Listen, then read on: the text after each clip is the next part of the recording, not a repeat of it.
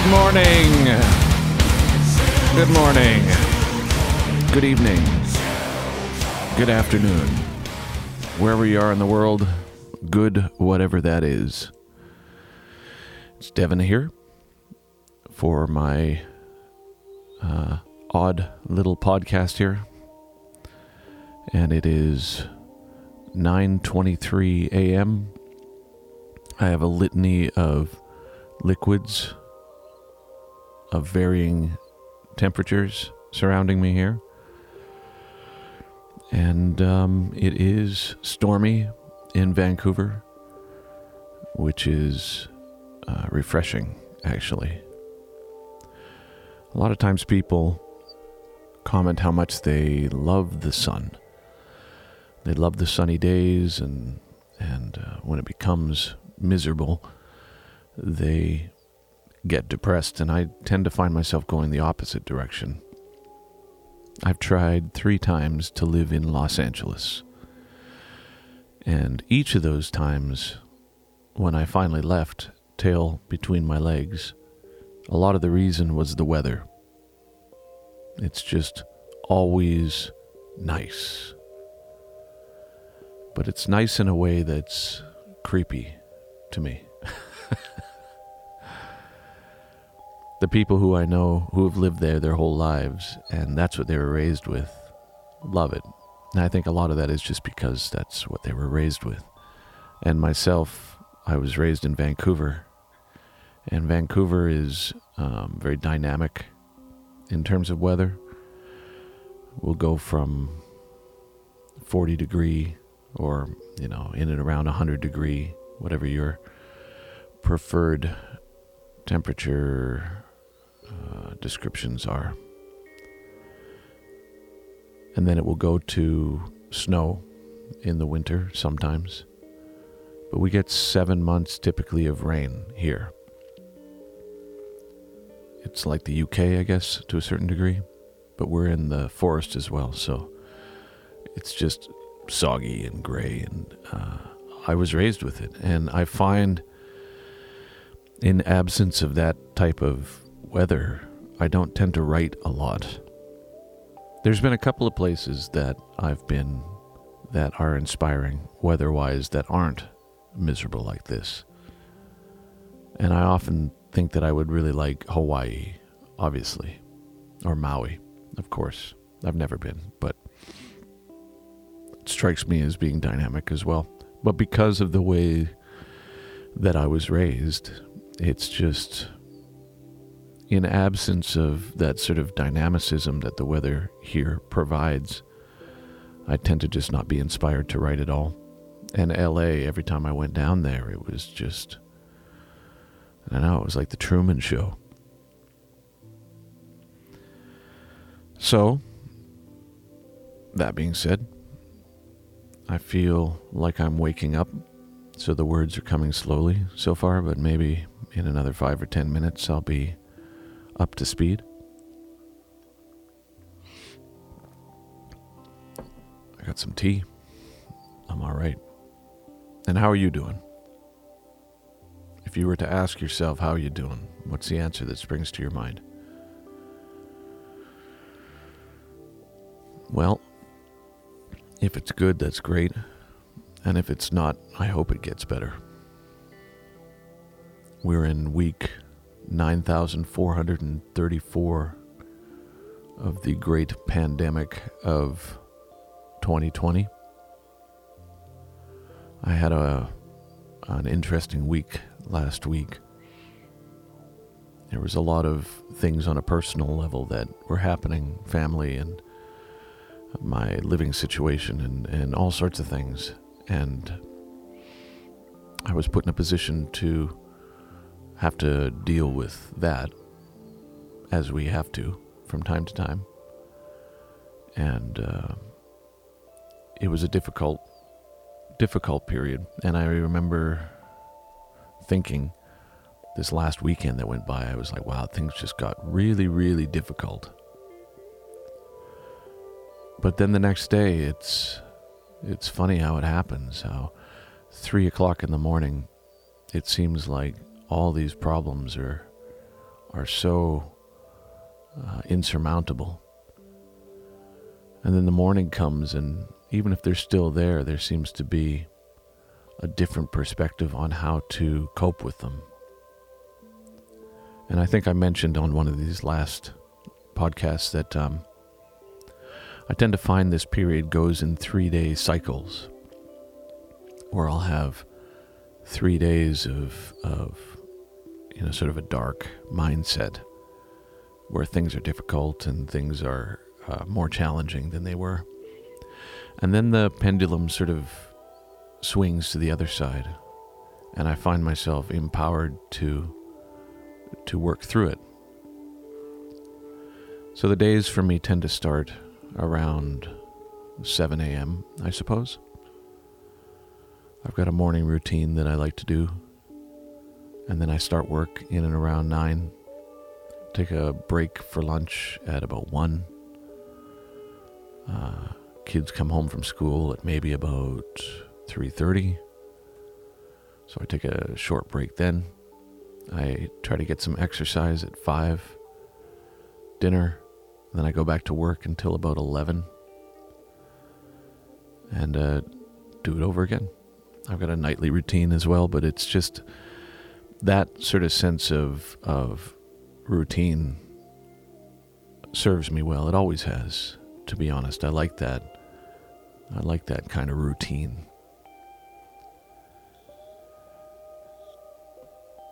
Where was I? I don't know if it matters. I'm okay. It's miserable and I'm in my element. So I've been writing, but I'm conscious as well of how my writing has functioned during the pandemic.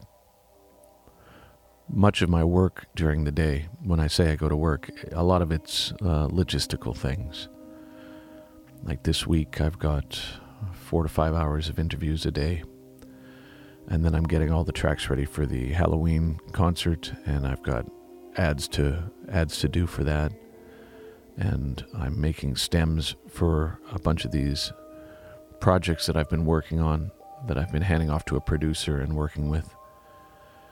And just a lot of logistical things. Emails are always coming in and texts are always coming in this particular period as well, with everybody in the industry trying to find ways to pivot the work. There's a lot of opportunities, I guess you could say, but also distractions, because amidst those opportunities are a lot of stalled projects where people are trying to try something and then it falls through, or I find I'm being asked to confirm tours reasonably consistently under the impression that they're going to fall through anyway. But it's good to have the legwork in play in the event that they don't. So there's a lot of that. But the writing has been interesting for me. I realize by writing in this frame of mind, where in any other circumstance was there not a pandemic and was there not all the anxiety that goes along with it, this would be an ideal situation for me. Just to be at home and to be in the studio and to write. But a lot of what happens during this period as well is that there's not a lot of real inspiration. I mean, there's inspiration that you can draw from, but a lot of it is things that I don't have a lot of desire to accentuate by writing about it.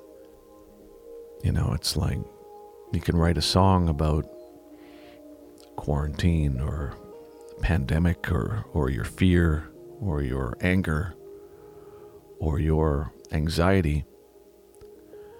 But I tend to find that by focusing on those things, it doesn't make them better. It just kind of strengthens them.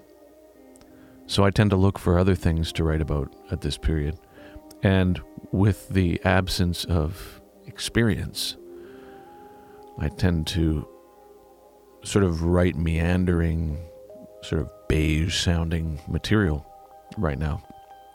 There's a couple of things that have come up amidst maybe 25 or 30 songs that I've written that I think are really, there's some potential there. But it's a slow process.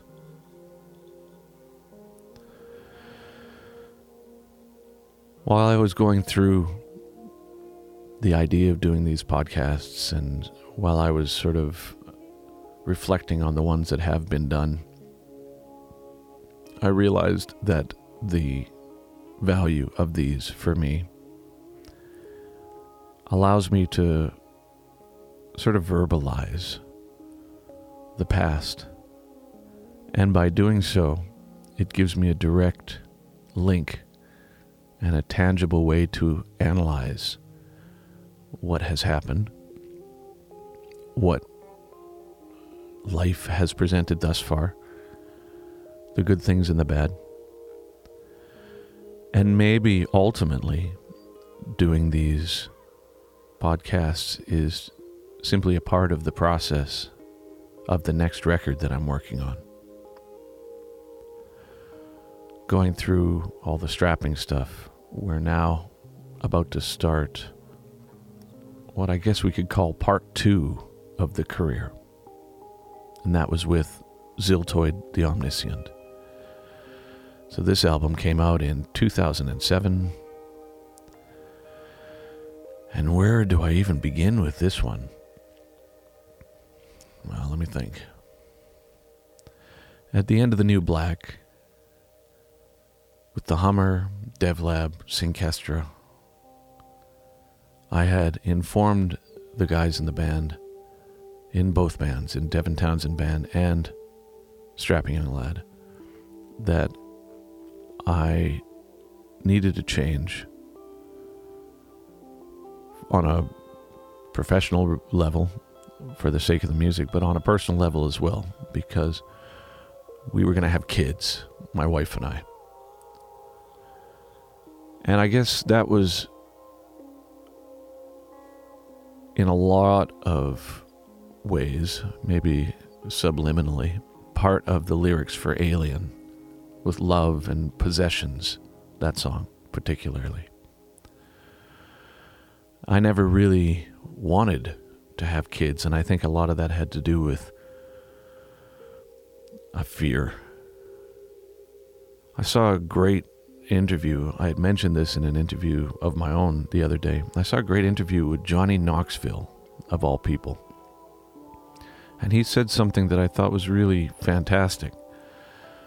He was doing an interview, and someone asked him, how do you deal with failure?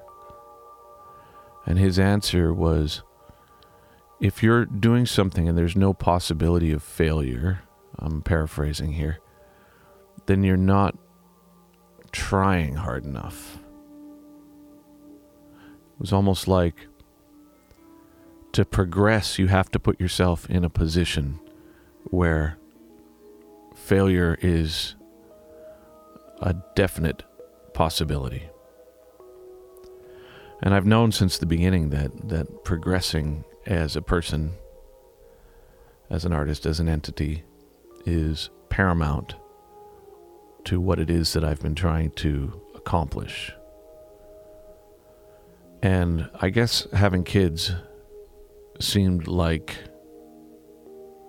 such a daunting thing, such a fear-laden task, that I just had dismissed it, thinking, well, that's something that I won't do. I can't do it. It won't happen. I hate the idea. And in fact, now that I have a teenager and all the things that have gone along with that, and those of you out there who are parents would know that it can be at least soul-shakingly frightening, the whole idea of being a parent. And I think a lot of the reason is, prior to having kids, my world had been so devoid of a reason for me not to focus on myself. All that music prior, Ocean Machine, Infinity, Teria, Physicist, Strapping, all that stuff. It was the me show starring me with special guests, me. And I felt like my themes, my objectives, my quote-unquote mission was so important. It was of such significance that it required all sorts of things, all sorts of hyperbolic statements and lyrics and all these things. And then when it had gone in the direction of Strapping and I had perceived what I was doing as being so dark and so serious and so evil and all these things, we finally had kids. It just shifted. Everything just shifted. And it seemed, on some level, really childish, my obsession with myself. All the dramas with Infinity and all the drama with Alien and all the, I don't know what's going to happen and where am I in life, and is this piece of music, with a song like Truth, it's like this is the most important piece of music ever, and all these sorts of things. And all of a sudden, when the kid was born, I remember just feeling like, oh wow. I had a good friend who had told me, he said, well, when you have kids, it's going to be a choir of angels is going to sing and you're going to have an epiphany. And it's going to change your life. And that's what I was waiting for, actually. I was in the delivery room. It's almost like I had my whole routine set up. I had balloons and a catcher's mitt and whatever. It's like, okay, let's do this. And then when the kid was born, it was with such intense sort of, the gore and the blood and all these things. But it wasn't an epiphany in that sense. It wasn't this overwhelming, oh my God, this is the meaning of life. It was just, oh, that's how people are made. And this one has my eyes. And I don't understand how it happened. And so as opposed to going down this existential rabbit hole that I was prone to go down, what happened instead is I just kind of shifted and I was like, okay, well, what do I need to do? I don't understand this. I don't understand. It's beyond my capacity to understand this. You can say it's this miracle or it's magnificent, but that was kind of a given in a sense. It was just like, oh, it's nature. This is how humans are made. And the whole process of how reproduction works within the species and how we're biologically, emotionally, maybe in some sense spiritually, preordained to react to things in a certain way as a result of a biological imperative to propagate the species. But when that kind of just faded away, I was left with this awareness that, I don't really know how that works. During Alien, I was convinced it was, it's, the meaning of life. It's something to do with a universal theorem. It's a mathematical mosaic of infinite present in which all one needs to do is analyze and go into oneself and explore, psychonaut, that kind of vibe. And eventually you will be able to unravel the secrets of the universe. But then when the kids were born, I remember thinking, well, that's a little arrogant, isn't it? To think that you're capable of unraveling the infinite. And then I thought back to infinity, and I thought back to all these works that I had done that maybe unbeknownst to me at the time were rooted in this sense of, oh, I'm capable of figuring this out. I'm capable of unraveling this. I'm capable of quantifying infinity. And so my epiphany, if you want to look at it that way, with having kids was just a lot more like, oh, what do I have to lift? I don't know how this works at all. What do I do? Do you want me to boil some bottles? Do you want me to... And I think that sort of humility that came with that was, now that I look back 15 years later on Ziltoid, 14 years, whatever it is, math is not the strong suit, clearly. I realized that lesson was the next one in line. So, at this point as well, we had finished the band, and it was, the breakup of the band was trying on all of us. And I was left after those experiences feeling shook, kind of to the core. And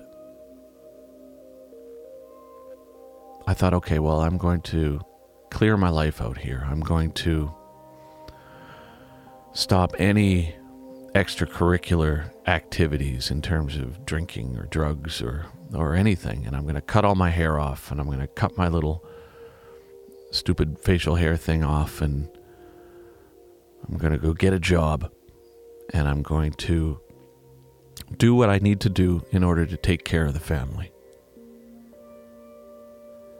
And there was a type of resignation to that was tinged with sadness to a certain extent, but it was also juxtaposed by all the interesting things that happen with having kids. Admittedly, in the first year, which is when Ziltoid was written, babies at that point are, somebody referred to them as need blobs. They're not really entities yet, in a sense. They just are screaming, shitting, puking, need blobs. There's no person that you can interact with yet. And so I was just running in circles trying to take care of that. And my wife had postpartum depression, undiagnosed, and there was some medical things that were going on with the kid that needed to be dealt with, and myself, and I ended up putting on, 50 pounds, I think. And it was a lot of work. And I had been smoking so much dope prior to this, and mushrooms and all this sort of thing. And so clearly I stopped all that. And I remember one day in particular, it had been maybe 6 months. Baby was 6 months old. And I thought, okay, well, everybody's in bed. My parents are gone. It's like, I'm going to go and I'm going to have a smoke. It's the first smoke that I've had in months. And I'd been hyper vigilant up to that point. The doctors had told us during the prenatal classes that sometimes infants just die, sudden infant death syndrome. And when I pushed them further, I was like, well, are there any precursors to that? Their reaction was just like, well, just sometimes that's what happens.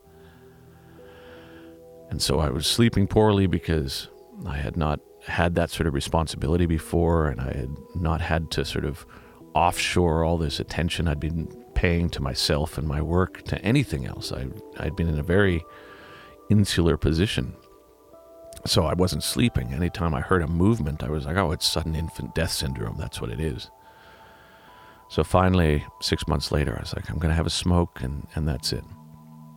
Everybody was in bed. I had a smoke. And it just hit me like a ton of bricks. It wasn't like it was at one point where I would, get stoned and write and think goofy thoughts and whatever. It was just all of a sudden the reality of what was going on was right there. And I just was like, oh my God, now I'm getting paranoid and I'm walking in circles. And all of a sudden I hear screaming from upstairs, and they're like, there's something wrong with the baby. And I go up there, and baby was like not choking, and then they put the baby in my arms. They're like, you need to take care of this. And I just looked at it, and I was just ripped. And I was just thinking, I can't do this anymore. I need to be responsible for this. And all I'm doing now is thinking about, well, this is how human beings replicate, and this is your offspring, and all this sort of spacey stuff that up to this point had been fascinating to me. At this point, not only didn't serve any practical purpose, but made it very difficult for me just to function. So I thought, okay, well, this is also a good lesson.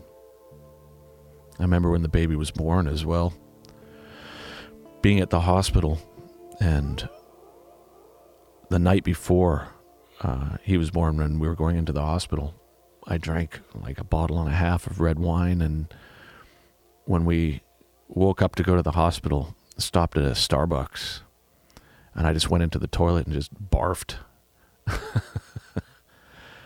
And so when he was born, and I was in the hospital the next day, and he was up all night, and he's coughing, and then I was just watching him all night going, oh my God, he's coughing and he's turning red. And so I went running out to the nurses, and I was like, the baby is turning red.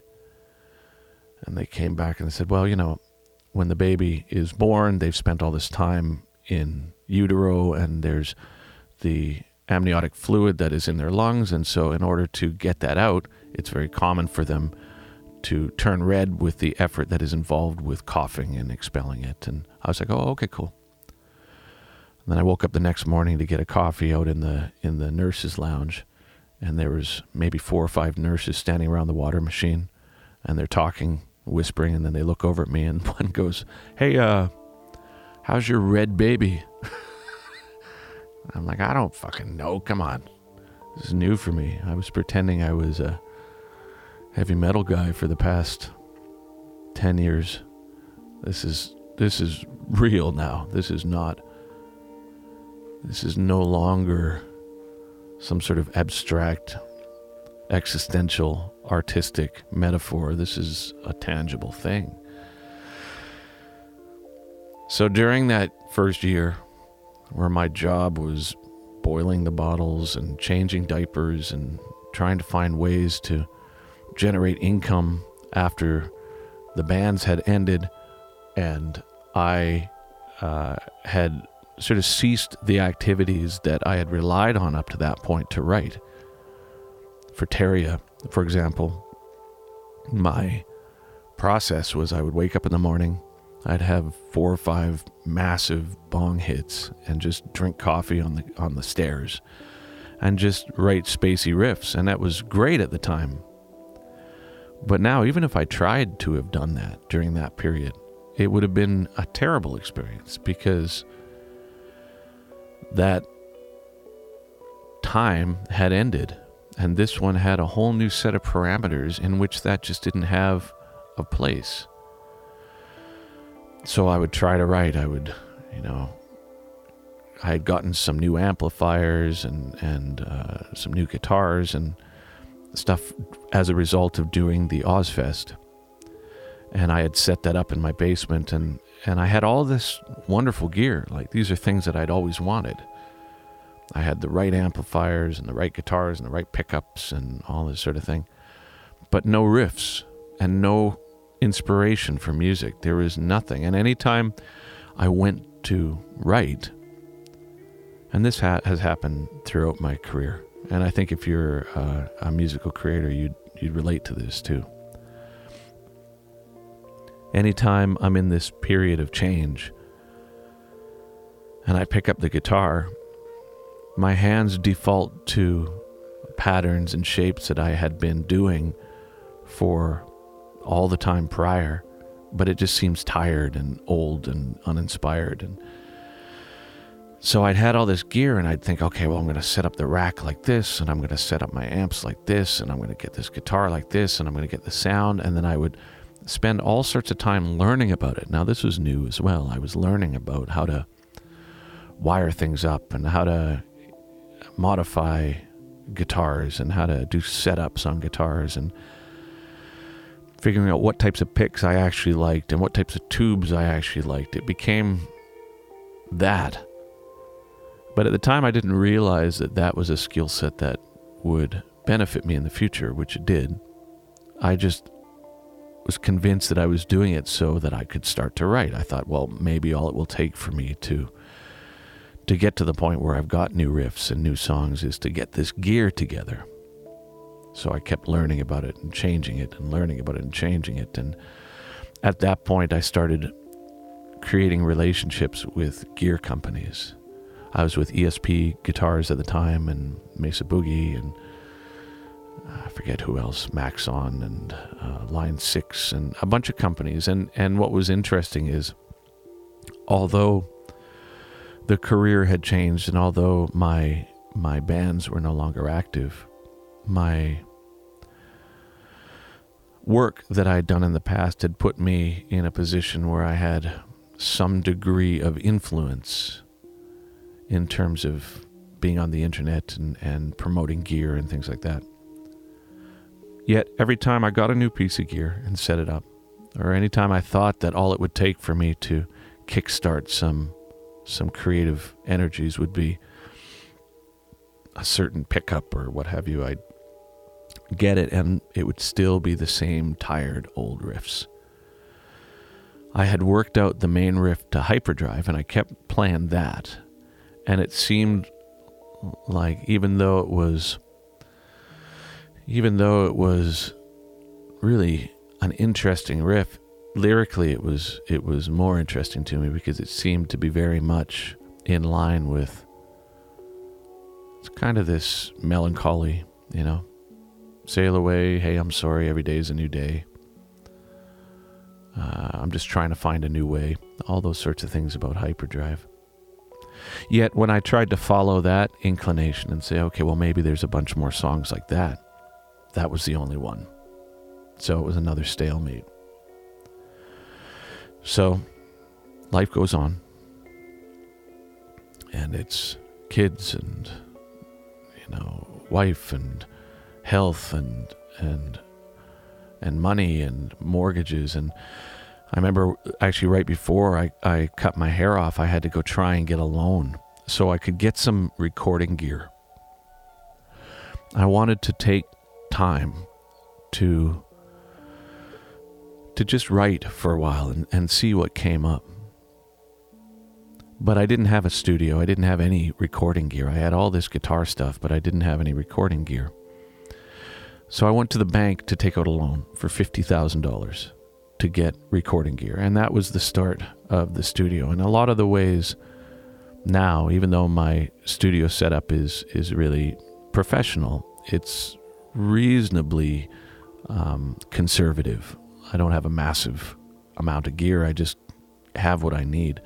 But it all started from this initial investment. And I remember going into the bank with all these, I had the skullet and I was 50 pounds overweight and I had a beige sweater on to try and have some degree of respectability to my look. And I remember looking in the mirror prior to getting into the bank and I was like, oh, you look like Krusty the Clown. The skullet at that point, which people, even to this day, are like, oh, you should do it again. I remember thinking at the time, this serves zero purpose to what my current reality is all about. Zero purpose. And that was underlined by looking at myself in the mirror prior to going to the bank and just being like, you look legitimately like a clown.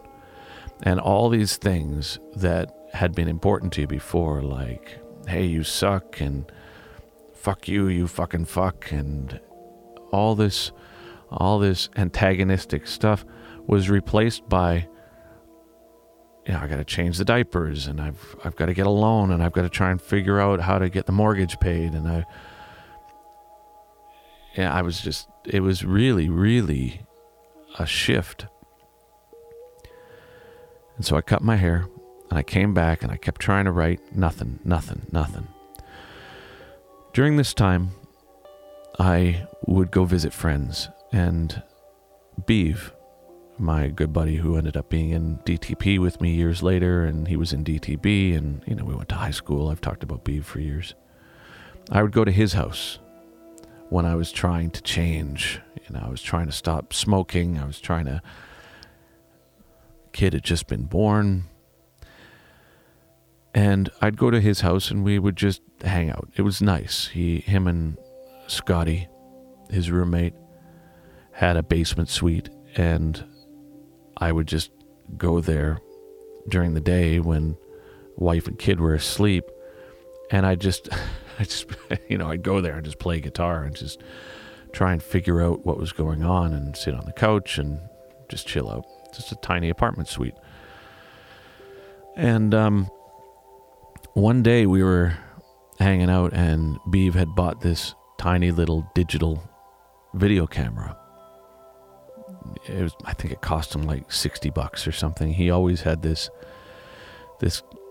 he would get a kick out of finding cheap, small, sort of digital things. Like he'd say, check this out, I found this tiny little recorder, or this tiny little guitar amp, or this tiny little video recorder. And it was just fun. He'd get them like maybe in from China or something. It was maybe a hobby of his, and he had gotten this video camera, and it was just terrible quality. And I said, well, we should make a little video where we each get a character. It was just fun. And he had a potato or something, and he had his stoner potato, I forget what it was, and Scotty had some character that he made up. And I took a sock, and there was a couple of Hershey's Kisses, those chocolates, right? And I put a piece of gaff tape on top of the sock and made those eyes. And then my little video, I was like, oh, I've got an alien. He's this intergalactic alien. And they were like, well, what's his name? And I was like, I don't know. What's his space name? Ziltoid. And so I did this little voice, and I was like, it was a little different then. I was like, I'm Ziltoid, and I'm an alien, and we did these things. And I remember he sent it to me, and I remember looking at it. And when I was a kid, I loved Jim Henson and the Dark Crystal, as I think I may have mentioned on one of these podcasts. I just loved it. I loved the idea that it was this elaborate world that he had created, and the amount of money that went into making the Dark Crystal was excessive, but he did it because it's what he wanted to do. He wanted to create a world. And so I'd always loved the idea of the Dark Crystal, even on Alien, the song Skeksis. Skeksis is one of the creatures from the Dark Crystal. And Skeksis, as a character in the Dark Crystal, was this sort of lizard, this sort of ostentatious lizard. And when I watched that little Handycam video that Beav sent me, I thought, man, I always wanted to make a Skeksis. I always wanted to make a Dark Crystal character. The making of the Dark Crystal was almost my favorite part of the whole movie experience. They had this 45-minute long behind-the-scenes thing where they had all the puppeteers and all the people with the silicone and the mechanisms, and they're making these creatures come to life, and then their personalities were defined by the puppeteer that was using them. And I hadn't thought of making music based on this at all. And I thought, well, you know, it'd be really cool is because I'm in want of music at this point, because there's no songs coming out of me directly at this point, why don't I just try something different? Why don't I make a puppet? So I had a few people who I knew, Val and Marcus Rogers and a bunch of other people who I had worked with during the strapping days that did special effects. They worked in the movie industry in Vancouver. And I called them up and I said, hey, you know, I've always wanted to make a puppet. I've always wanted to make, you know, a kind of monster puppet and make it look real and all of this. How do you do this? I've never done it. And they gave me some very rudimentary suggestions. They're like, well, you get the modeling clay and you mount it on something on a desk and you start by modeling and you get the eyes, and, you know, the eyes can be ping pong balls, and the clay version of it that you make, you then cast in silicone. So you have a reverse mold, and then you fill that with your latex. And then when you remove that, then you fill it with the foam that kind of keeps the solidity, and then you paint it and add the hair and the eyes and the mechanics. And they say it's a very involved and expensive process. But if you just wanted to make a puppet, we could help you make something rudimentary that might be fun. So I got a little stand and a bunch of modeling clay, and I just plopped it on the kitchen table, basically, because of the chaos of the kids and, you know, the parents over and the in-laws over and all these things going on, and the problems of, you know, just postpartum and you know, my changes in life. The kitchen table wasn't being used for anything. It was just kind of a dumping ground for everything. So I just set up this stand, plopped a big blob of modeling clay on it, and just started messing around. No objective, zero objective.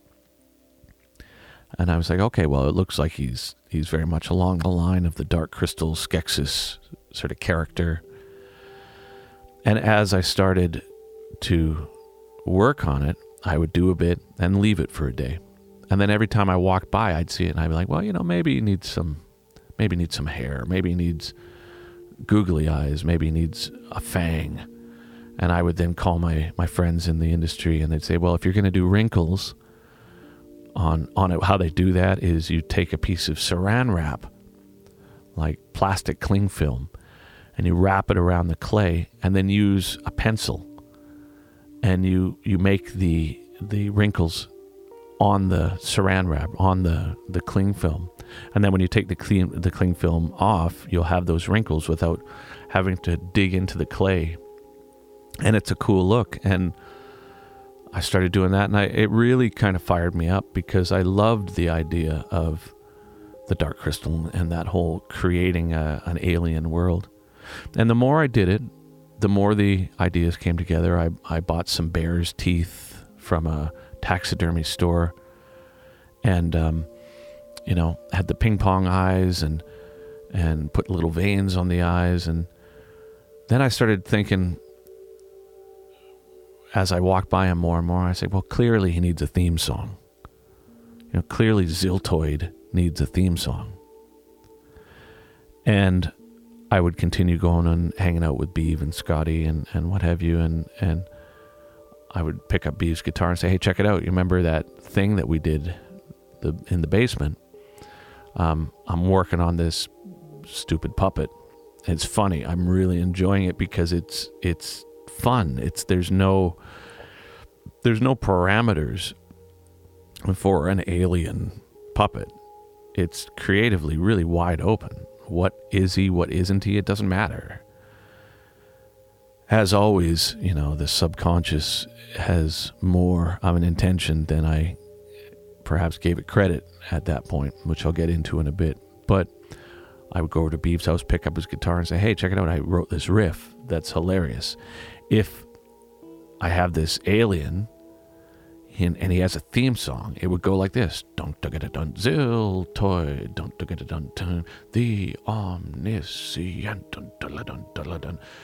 And I liked the idea that it was kind of this Saturday morning dime store cartoon thing.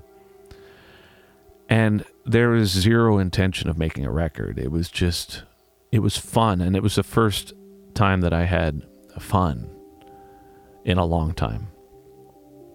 I remember the baby even looking at this monster puppet that I was building, and his eyes are just, as babies' eyes tend to do, they're all crossed and they're looking at him. And I even got the impression that there was a 6-month-old kid looking at it like, dude, Dad, what the hell are you doing? And then I carried on with it, and I got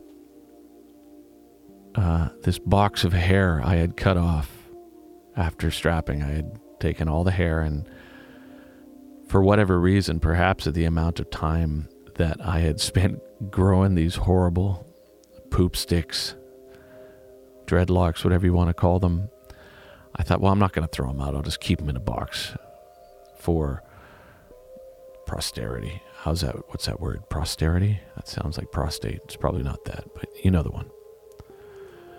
And then I thought, well, what would happen if I put my hair on Ziltoid? And so I did. I knew that once it got cast in latex, I would have to do it for real. But I would put the hair on this clay model, and then this entity started kind of forming. I remember my mother coming by one day and looking at it and just being like, "What the hell are you doing? It's like you're making some weird little voodoo doll." And then it started snowballing, and I started thinking, wouldn't it be interesting if all those things that I've been afraid of thinking about, afraid of focusing on, afraid of just point blank, all that energy that during Alien, during City, during all these albums, I had written off as being an aberration or like a possession, that all that anger and all that hostility was separate from me, and that there's no way that I, as a, in my mind, gentle artistic entity, could possibly be responsible for that stuff. It clearly has to be an aberration. It clearly has to be coming from elsewhere.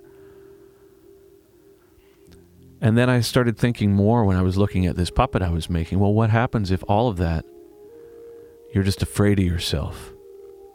What happens if that thing which you at one time had viewed as an alien is actually just repressed adolescence? And the idea of it being alien is more of an analogy for your inability to either understand it or face it. And that became really inspiring.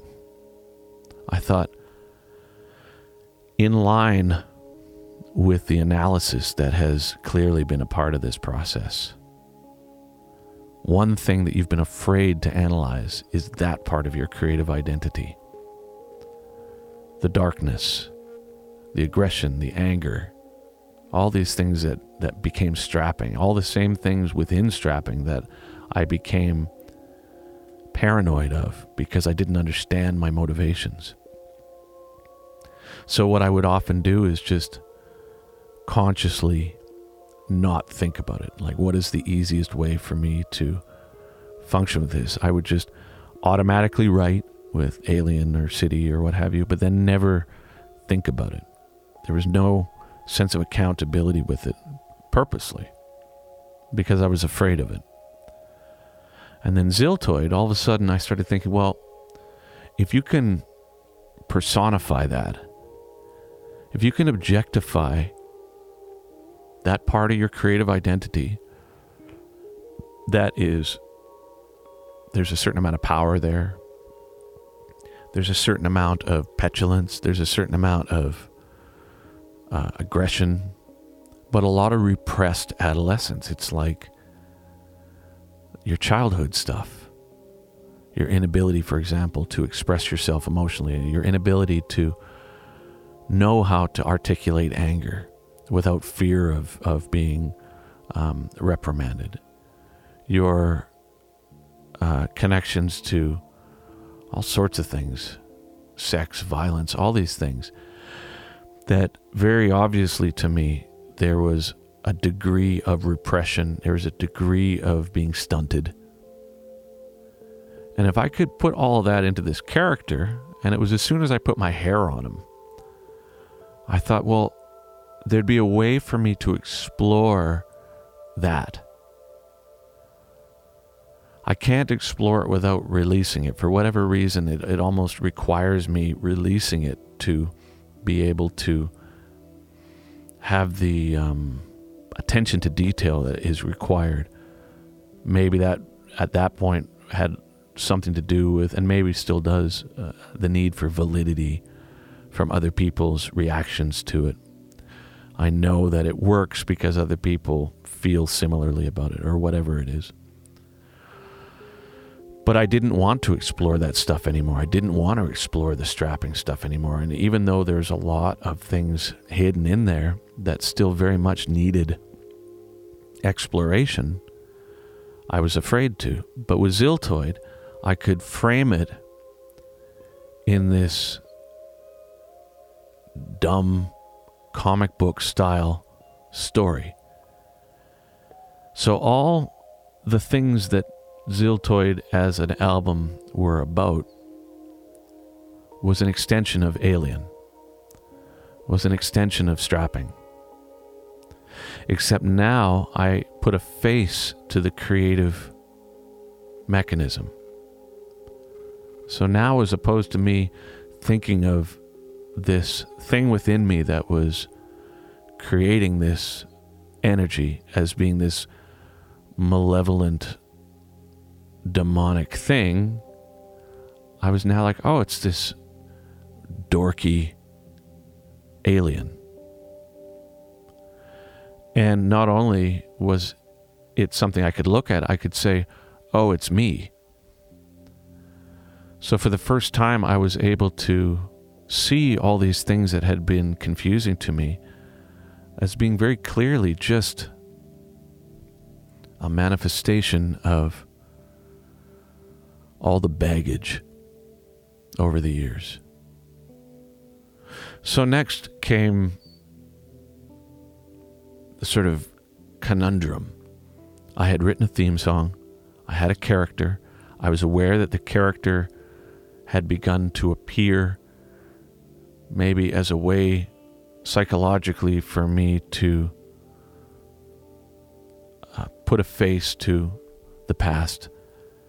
But then what is the album about? How can I discuss all this? How can I get it out of my system? How can I purge this without being so direct about it that it sounds as pretentious as maybe this podcast about it does?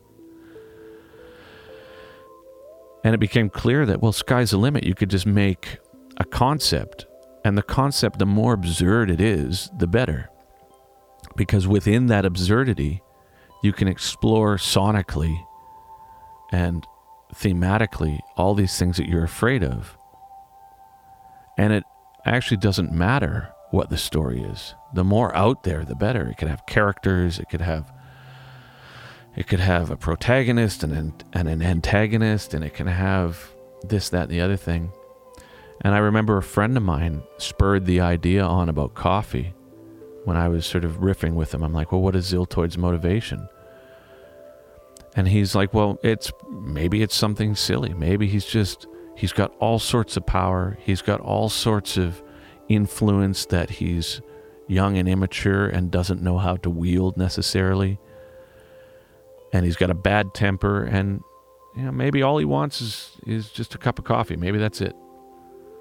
And then I started thinking about that, and I was like, well, maybe we could take the idea of he ends up destroying worlds and raising planets and wielding unbelievable power based on the fact that he's just petulant. He's just a kid. And, all he wants is just, something benign. So then I took the idea of the coffee, and maybe that could be, not only does he want a cup of coffee, but maybe coffee plays some role on his planet where here it's a stimulant, but there it's like the ultimate source of fuel. Like it whatever, you can bend space and time with coffee, like the spice from Dune. And then further from that, maybe Ziltoid as a character in the eyes of humans is this omnidimensional, hyper-powerful alien overlord, but back home, he's just this kind of awkward nerd. And so maybe his quest to find this fuel is ultimately he's just trying to fit in back home. And if he can bring back all this fuel, he'll be accepted. He won't be an outcast. And maybe amidst that, when he presents himself to humanity, and humanity, who is only on a certain dimensional awareness, sees this awkward, nerdy character that's a dimension above, then they will revere him as like a god. And because he's as insecure as he is, that becomes his motivation. And throughout that, I start thinking, okay, well, then he meets, maybe there's a sentient nebula. Maybe the omnidimensional creator, maybe he's able to present all he has found to this interpretation of the infinite, or God, or whatever you want to call it. And maybe there's this other character, maybe his sidekick. I started thinking about all these old comics and all these things about, well, what typically happens? Joseph Campbell and Hero's Journey and Captain Spectacular being maybe the other side of me. Maybe Captain Spectacular can be the rational, sort of puffed up right brain father or what have you, and they're actually two sides of the same coin, and his sidekick could be this tiny little furry cute thing that has a voice that destroys planets. And it really didn't matter. I just started riffing, basically. And then as the story went, it became clear that the trajectory of the story was, just nonsense, really. And I had Beav and Dave come down and do voices for it, and Beav did the narration. That whole Ziltoid, that's Beav. He was there when I was writing, and he was there when I came up with the character. You know what I mean? It's having him involved was great. It was another way for us to hang out. And Dave Young came by and did the voice of the omnidimensional creator, and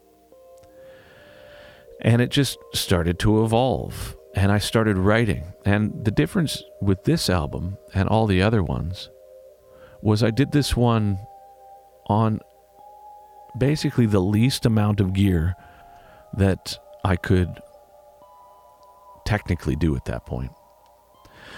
I had done the last strapping record, The New Black, with Mike Fraser at the Warehouse Studios, and the full band and drum techs and guitar techs and Armory for drum tracking. And that album ended up costing, between the album and Ozfest, maybe $200,000 or $300,000 just to do that album.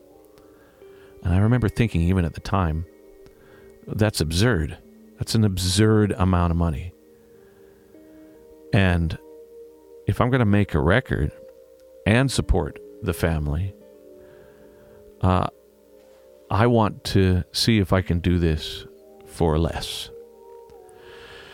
And another part and another motivator for me was the sense from certain engineers or producers that I had worked with that you can't make a record for under a certain amount of money. You know, kind of scoffingly, like a professional record can't be made for less than $200,000. And I remember thinking, I don't know if you're right about that.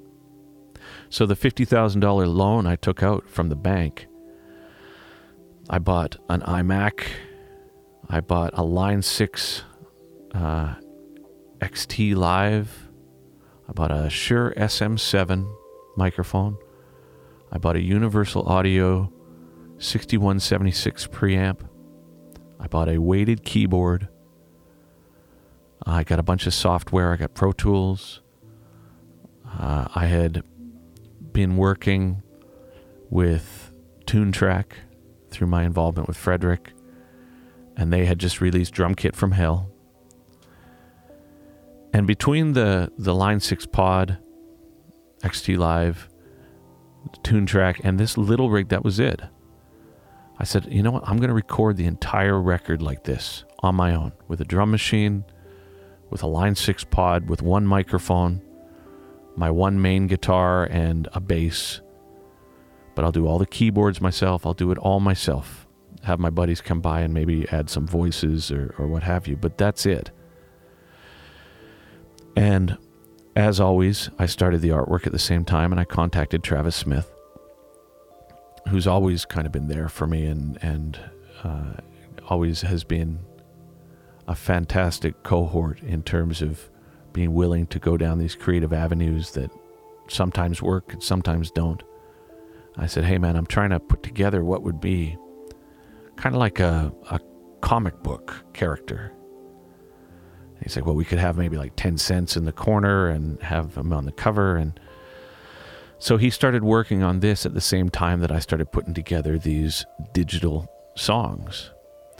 And in hindsight, the first version of the TuneTrack Easy Drummer software, Drum Kit from Hell, doesn't hold up as well as their software now. I mean, the software that I use from Easy Drummer and TuneTrack now is, you know, it's incredible. And even at the time, it was an epiphany for me because it sounded like drums.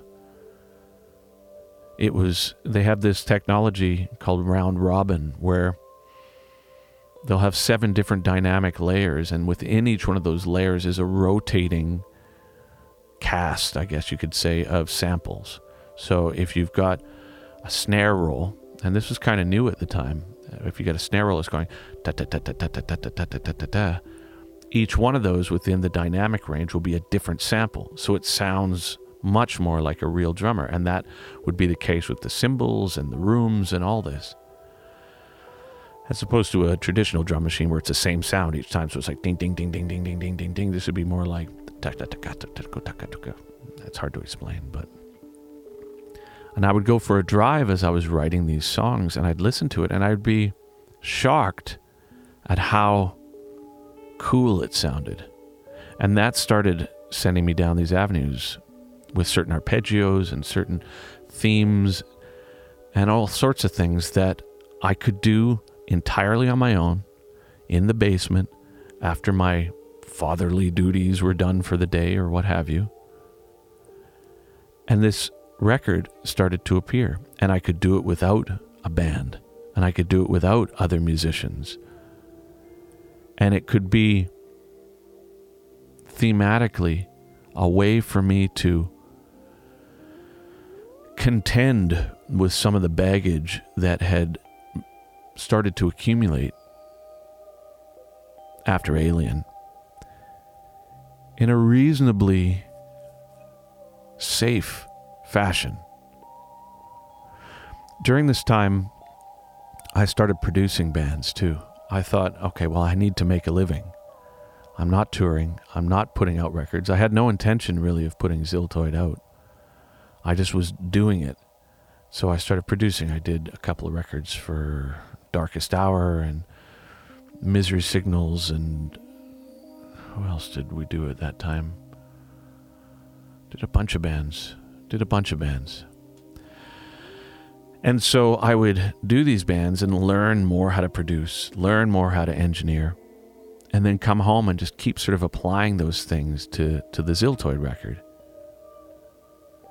And then one day I scheduled a meeting with Thomas from Inside Out, who had been there since Physicist, who I've mentioned before.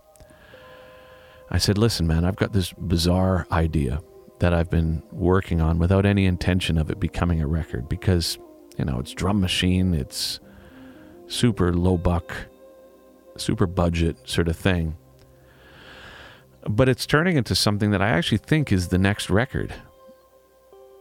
And he said, well, what's the concept? And I'm like, well, it's this omnidimensional alien that is in search for the universe's ultimate cup of coffee because it is fuel for his home planet, and he's a nerd back there, and he's got this planet smasher, and then he meets God, and there's a sentient universe and nebula, and he's like, hold on, what?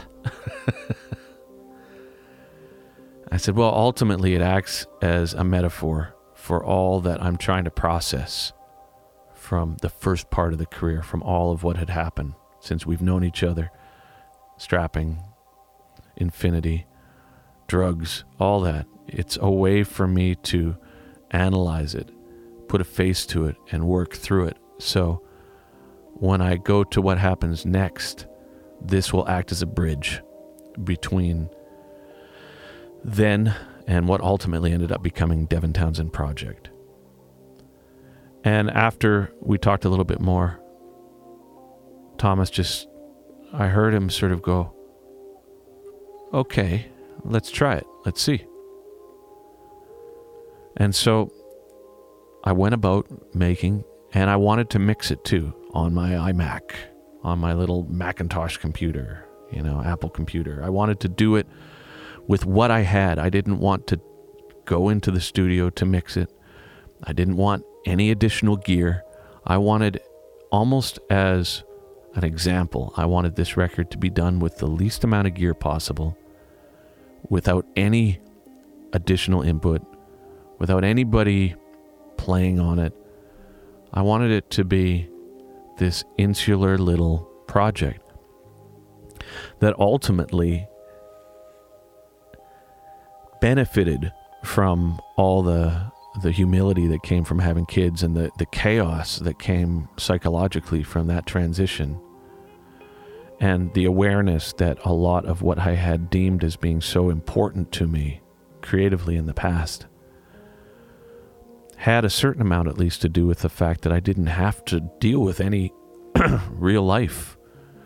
I didn't have to have somebody else in my life to care for. I didn't have to put myself aside for the sake of an entity or a child that is helpless, or your parents or your wife or none of that had been. I'd almost been in this state of suspended reality since the Steve Vai project that at no time forced me out of that. And so I could swirl in it and get obsessed with it and all these things. And so Ziltoid as a character and as an album served much more as an overarching summary of what had happened up to that point than what the story would imply. On the surface, it's this dumb little drum machine album, about an alien looking for coffee. It's ridiculous. But that served as a platform for me to have a reasonably safe space to explore things that I was uncomfortable talking about in my work. But if I didn't talk about it, it would not allow me to progress. So Thomas said, yes, we'll put it out. And the only investment that I did with this record, other than having Travis involved on the art, was mastering. So I hired Yui Nastasi, who was the guy who had mastered The New Black. because I figured that although I'm going to mix it myself and it's, I'm still learning how to mix, and Kestra was the first one. This was technically the second record I had ever really mixed. I said, if we can have somebody at least master it so the frequency range is a little more appropriate and the volumes are right, then that's a way to kind of do it. So that was an investment as well. And then when it was finished, I remember listening to it and thinking, well, it is what it is. It's like a glorified demo in a sense. But it had some really, really emotional moments. And it had some really, really vibey moments too. And the summary at the end of Ziltoid, which at the time when it came out, the reviews for it were mixed. People are saying, this go from strapping to this drum machine alien thing. It's just stupid, basically. But I wasn't comfortable in making the explanation of this record what I'm comfortable in doing now. It just seemed it was too soon. It was, and frankly, I probably didn't even know to the same extent that I do now. But one thing that was very conscious was the song Color Your World. So at the end of it, so in the end, it's beautiful. That whole idea of like, well, we went through it and now it's over. And how do you feel now that it's over? And now that, it's time to cut your hair, it's time to change, it's time to move forward. How do you feel about this fear and this? And that was the moment that I felt was where an epiphany came. I was like, oh, it's beautiful. All of it. The pain, the beauty, the kids, the birth, the death, the music, the anger, it's beautiful. And so the rhythm at the end after that, it goes, we are all puppets. And that rhythm, dun, dun, dun, dun, dun, is the same rhythm from Infodump, from Alien, which is Morse code for Om, the overarching vibration of the universe, they say in some of these, spiritual fronts. Om, A-U-M, Om, O-M. So that rhythm there, we are all puppets, and the idea that Ziltoid was a puppet became this kind of meta thing where the whole act of being a human, it's like we play out these roles. It's like the universe is entirely light, and our role in it is a projection of that light on this moment. And so all that we play, whether or not in this life we play musician or mother or servant or whatever our trip is, we're a part of something. And the idea of our avatar, our entities that we play, being like a puppet, in a sense, that we control from a place of higher consciousness, I guess, became really the point of that record. And then at the end, the last song, Tall Latte, after this big, massive, dramatic, absurd arc about this alien and his huge amounts of power and the light and the universe and Om and all these things. The last song is almost the most important part of it, because the guy who was... So basically the last song, Tall Latte, it ends up that this entire story was a daydream in the mind of somebody who's working at a coffee shop. And he ends up just waking up to realizing that there's a customer that's cussing him out basically for not paying attention, or his manager's cussing him out for not paying attention. And it's that guy in the coffee shop was supposed to be a metaphor for, I guess, where I found myself. That through all of this, the reality of my life was much different than this drama that I had played out over the past however many years. And it was almost like your inability to understand yourself, or the lack of real power that one has in day-to-day life. It's easy to project that and create this thing that, no, it's actually not that I'm a father with a child. It's not that I'm a worker at a coffee shop, whatever the analogy is. I need to believe it's more. I need to believe I am this massive, powerful, domineering, malicious alien.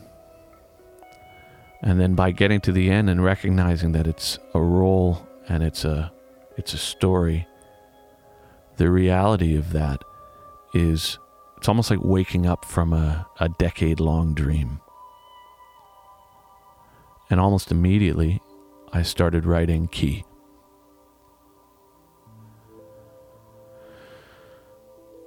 So yeah, Ziltoid.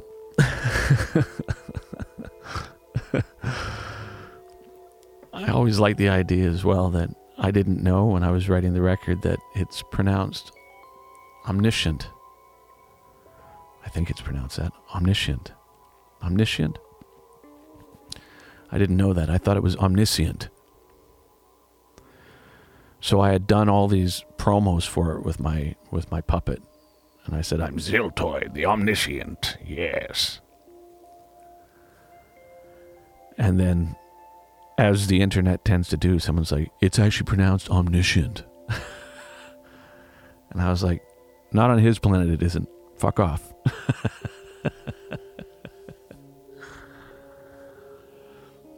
And before I go here today, what really changed things was Tuska Festival in Finland. Joni, who's the promoter of that, he contacted the management I had at the time. He says, we want to do Ziltoid in its entirety in Finland. And I was like, there's no way. People would have to learn it. I haven't played live. I can't do this. But it also seemed like, wow, if I did do it, it would allow me to have an objective so I could kind of start playing again and work through all this past. And that ultimately became the DTP. And that became another decade of,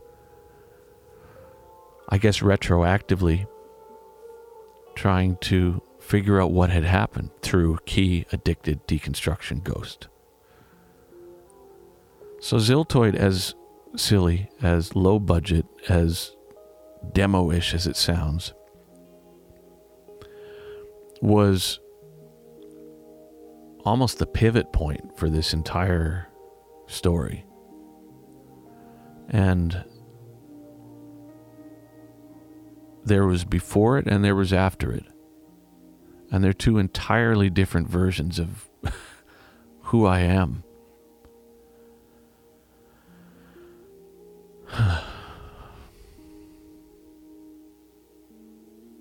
Next record I'm going to talk about will be Key. And we're working towards it. And like I said in the beginning of this, the whole objective of this podcast, as much as I like to think that maybe there's some benefit for people, and as much as it maybe allows me to keep in contact with people, verbally here at least, I'm writing a new record. And Empath was the culmination of all of this. So Strapping, DTP, all the Infinity, Ziltoid, all of that, it all came together for Empath. And now I'm in a position very similar to where I was whilst writing Ziltoid, where every time I pick up a guitar, there's nothing there.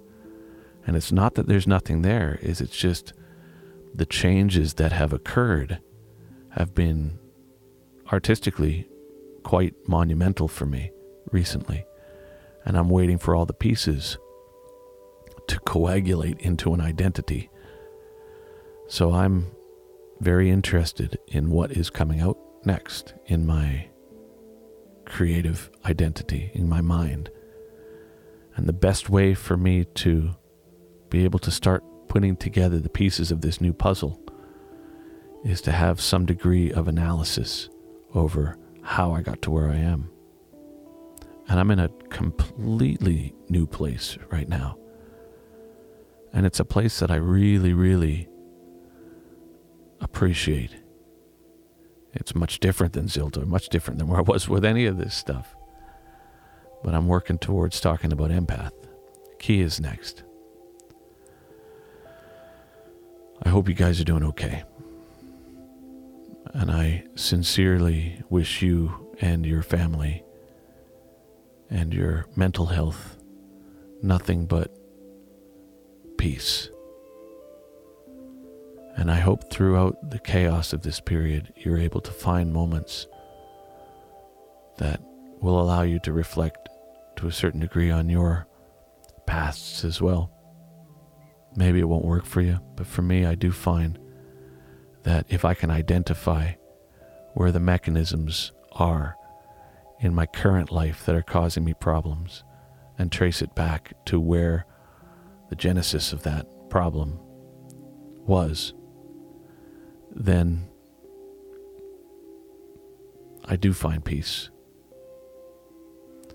So until next time, take good care of yourself. Dev out.